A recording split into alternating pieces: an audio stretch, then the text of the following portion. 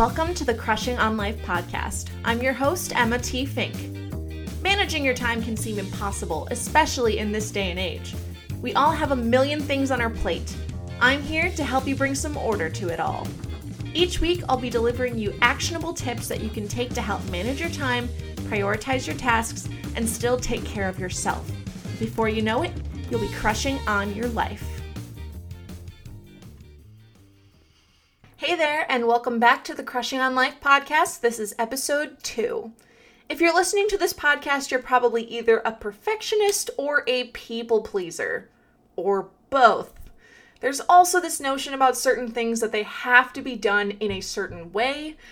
But have you ever stopped to think, what am I actually trying to accomplish by doing this thing? To manage your time, you have to laser focus on what you want to be doing with your time. And this often comes with deciding what you don't want to spend your time on. Today, I've got things that, contrary to your belief and most of society's belief, you don't have to do. I've got 11 different things to share with you today, and hopefully this can just reframe your mindset on different things and make you take stock of what you're spending your time on, and maybe where you could potentially say no occasionally. The first thing that you don't have to do is everything. Stop trying to be a superhuman. We all have 24 hours in a day, and there are going to be days where you don't get everything done, and that is okay. We are human. We have things that come up, we have down days, we have all sorts of things that could potentially stop us from completing all of the things on our to-do list, but that's okay. If you try to accomplish everything, you're setting yourself up for disappointment and overwhelm. Being disappointed in yourself can tank your motivation, and being overwhelmed can bring you to a grinding halt because you have so many things that you could potentially do that you can't decide which one to do first. So if you try to do everything in one day or 1 week or whatever time frame you're working with, you're going to fail. Let me clarify real quick though. Failure isn't inherently a bad thing. Failure just means you did not succeed. And when it comes to doing everything and overwhelming yourself, maybe you don't want to succeed at that. The second thing you don't have to do is a project that no longer serves you. I get it. If you started something, there are a lot of sunk costs. Maybe you've put a lot of money into this. Maybe you've put a lot of time into this. I get that it can be really frustrating when you're just not feeling a project anymore, but you've been working on it for so long that you're like, I don't want to waste all of this work that I've done. If it's something that's voluntary, I ask you to reevaluate your why. Why did you start doing this project in the first place? And do you still have that same why today? Is it still worth all of the time, money, and effort you're putting into this project? Sometimes whatever you're working towards is a means to an end, like if you're going to college or if you have a savings goal. Something like that is going to be worth it in the long run, even if it sucks right now. But continuing something that is not going to bring any value to your life or to anyone else's life, that doesn't even make you happy, isn't something that you should be continuing. I know that society has raised us to not be quitters, and that if we're quitting, then we're giving up and failing or being flaky or something like that. But honestly, if it's really not serving you and it doesn't make you happy and there's not a concrete reason that you can think of to continue, stop it. Your time is the most precious resource that you have, and it is non-renewable. So you shouldn't be spending it on things that don't give you any sort of value. This could be as simple as stopping a book that you thought you were going to like, but you don't like it. It's a little silly to spend your time on things that aren't going to have any return for you. The third thing you don't have to do is keep toxic family and friends in your life. You're not obligated to remain in contact with anyone. You might feel like you're obligated, but you're not actually obligated to be in contact with anyone. And if someone is consistently sucking your energy or spreading negativity or just being a downer whenever you're around them, bye. Now, trust me, I understand that this is easier said than done, especially if it is a family member. If you need help changing your mindset on this, Just think that this is for your overall well-being, because your mental and emotional health are very important parts of your holistic wellness, and keeping toxic family and friends in your life that are constantly bringing you down or trying to get you to do things for them without ever returning the favor, that's not good for your overall wellness. I plan on doing a more in-depth episode about toxic people in your life and how to get rid of them in the not too distant future, so stay tuned for that and hit the subscribe button if you want to be notified when it goes live. If the person is a coworker, try to avoid them if at all possible. I know that you have to work with people you don't want to sometimes, but if you don't have to work with them, try not to talk to them. Another thing to consider is that you are the product of the 5 people you spend the most time with. Think about those people for you, and is that a good thing or a bad thing? I'm not saying that you have to go unfriend everyone who is mean to you or negative in any way, shape, or form. It's just something to keep in mind to protect your overall energy and well-being.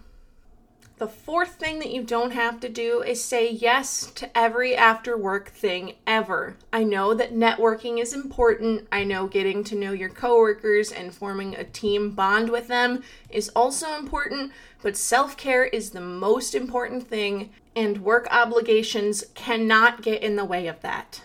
Sure, it's fun to go get dinner and drinks with your coworkers every once in a while, but if they want to start doing it a couple times a week and that starts cutting into different things that you want to get done or your relaxation time, then you have every right to decline the invitation sometimes. Also keep in mind that you already spend 40 hours a week with these people, so declining a few extra hours shouldn't be that big of a deal. Don't be afraid to say no every once in a while. You don't have to say no to all of them, of course, because it is still fun, especially where I work. There are a bunch of different fun places that we like to go to, but I don't like to go to all of them because sometimes after a day of work, I just want to go home and veg out in front of the TV with my cats. You just have days like that, and so you are not obligated to go to every single after work event that is ever planned. The 5th thing that you don't have to do is keep a job that you hate. There are a zillion other jobs out there. There's bound to be one that you love, or at least one that sucks less than the one that you have now.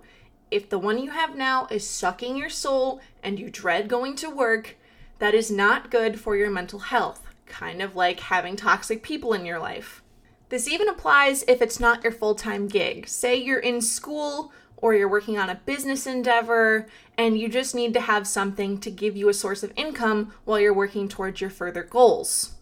If you work at a big enough company, you can even look for a different position within that company. That's what I did. There was a role that I was in that I wasn't really enjoying that much, and so I searched for another one that I like a lot better. If you're worried about your source of income, then look for a new job while you still have your old job so that you don't get rid of that source of income. Then, once you've accepted another offer, you can put in your 2 weeks notice and get a job that's better suited for you. The 6th thing you don't have to do is copy someone else's exact morning or night or workout routine. I will be the first one to admit that I love watching morning routine videos. I love watching people's picture-perfect morning routines, what they do right when they get up, and their workouts, and I like being inspired by them. But that's exactly what they should be, an inspiration, not a routine blueprint. If you try to copy someone's exact morning routine and it's not right for you, you're ultimately going to fail, and so you have to figure out what works for you. Have you tried waking up at 5 a.m. and it just doesn't work out for you and you always end up going back to sleep anyway because you don't have a reason to get up at 5 a.m.? Don't get up at 5 a.m. You need to find some morning routine stuff that will actually get you up out of bed in the morning. The same thing goes for working out. If you try to copy someone's workout routine and you just don't enjoy that type of exercise, then you're not going to be motivated to work out. If you see someone running, but you despise running, then don't run to exercise. And while we're on the topic of exercising, the 7th thing that you don't have to do is go to the gym for your workouts. There are so many ways to do workouts that are not at the gym. Especially because I know that for people who are just starting out with working out, the gym can feel super intimidating, even if it's a place like Planet Fitness that is supposed to be judgment-free It can still feel really weird when you get into the gym and you see all the machines and you're like, I have no idea how to use any of these, and I don't want to be that one person that has to ask about how to use a machine because you don't want to look like an idiot, and it's not fun. So find a way to work out that is not at the gym. Walking around the neighborhood can be a good workout, and it's a simple way to move your body. Towards the beginning of May, I loved walking around my little neighborhood because the flowers were in bloom and it smelled so good. You can also look up body weight exercises to do. There are a ton of tutorials on YouTube to do this. And if you're learning how to do these exercises, you can learn in the comfort of your own home without feeling like all eyes are on you. If you don't just want to do body weight workouts, you can also invest in a set of dumbbells. They're not super expensive. I will link to a set on Amazon in the show notes. But they let you turn your living room into your own personal gym. There are also some virtual workout classes that you can do. I know Zumba's a big one. I think you can do barre. But especially with the COVID crisis going on, there are a lot of people that are taking their workouts to the internet. And so do a little bit of searching and see if you can find some cool ones. The moral of the story is that you don't have to feel like you're being judged in order to get fit. The 8th thing you don't have to do is stay away from any and all junk food. I know there are so many different diets or meal plans that say that junk food is really bad for you, which it is, obviously. But they tell you to stay away from it completely except for certain days. But I found that the more I try to resist junk food, the more it tempts me. It's the whole forbidden fruit concept. The more you can't do it, the more you want to do it because it's scandalous and forbidden. And so ultimately, if you keep telling yourself, oh, I can't have that food, then it'll keep tempting you, and you're a lot more likely to binge on that food and have to completely start over with your healthy eating from square one. And again, in the middle of this COVID-19 crisis, some of us need a little bit of comfort food, and that is not a bad thing. Junk food in moderation is not the worst thing ever. The 9th thing you don't have to do is give in to societal pressure. I know this sounds super preachy and like millennial of me to say, but you are who you are and nobody can change that, and you shouldn't want people to change it. I think it was Nathaniel Hawthorne that said, be yourself, everyone else is already taken, and that is so true because you are going to be the best you possible. No one can do you better than you.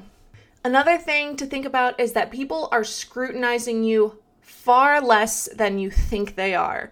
When you're like, oh my God, people are going to notice XYZ about my appearance or my social media, you're usually worrying about nothing because a lot of the times people are thinking the exact same thing about themselves. Like, oh my God, everybody's judging me. But in reality, nobody is judging you as much as you're judging yourself. This also goes for taking risks or doing things that might be a little out of the ordinary. Honestly, if no one is getting hurt, just do it. Dye your hair purple. Go on that trip. Try something new. Don't let anyone stop you from taking risks and doing the things that you want to do. I understand that in cases of LGBTQ identity or other things like that, you might not be able to be your full self around certain people, which is really sad, but it's true. So finding communities on the internet or at school, like at my university, there were a ton of groups for all different sorts of identities. Finding one of those groups can be really helpful to be yourself and find other people who relate to you so you don't feel nearly as lonely as you might if you didn't have that community.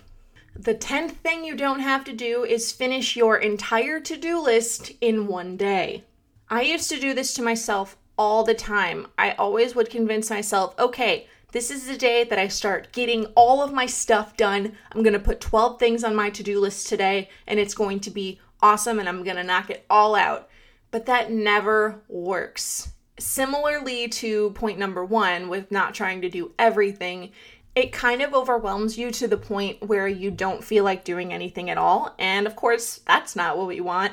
So don't stress yourself out with trying to finish your to-do list in one day, especially If your to-do list is never ending like mine, I feel like I'm always adding something to my to-do list. There's not really that many days that go by where I don't add at least one thing to my to-do list, whether it's a cleaning task or an errand I have to run. Something gets added to my to-do list almost every day.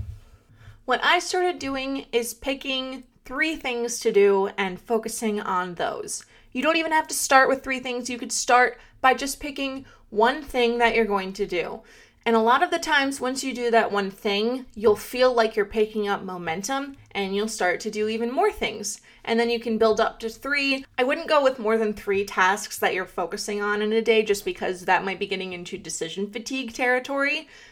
But you can still accomplish more than 3 things, but don't pick more than 3 things to focus on. But your 3 things could be, I'm going to do 2 loads of laundry, vacuum, and pick up my prescription. That's it. If you get extra things done on top of that, that's great. But as long as you do those 3 things, you can count the day as a win in your book. And you will feel much better than if you tried to get everything done and you didn't get anything done.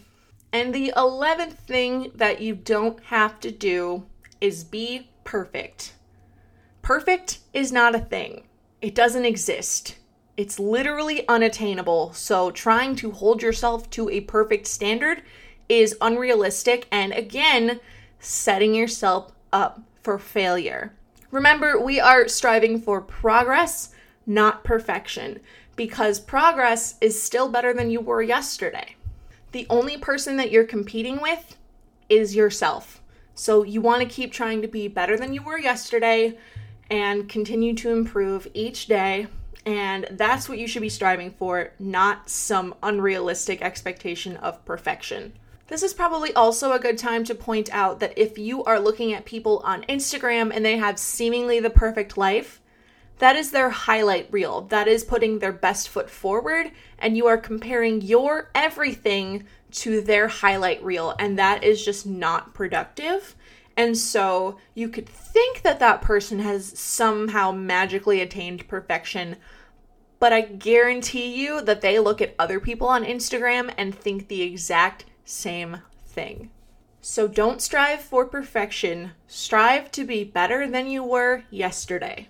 And those are the 11 things that I have that you do not have to do. I hope this gave you some food for thought about thinking about why you actually do the things that you do with your time, and maybe it'll help you reevaluate and see where you can maybe make some cuts and spend more time taking care of yourself. If you enjoyed this episode, please subscribe on iTunes so that you will get notified whenever I post one. I will be posting consistent content on Mondays. Also, if you think a friend could benefit from this episode, share it with them. The more the merrier. Thank you so much for tuning in, and I will talk to you guys next time. Thanks for tuning in to the Crushing on Life podcast. You can find the show notes for this episode and all other episodes at emmatfink.com/podcast. If you're new here, please consider subscribing so you never miss a new episode. Until next time, keep working toward a life you can crush on.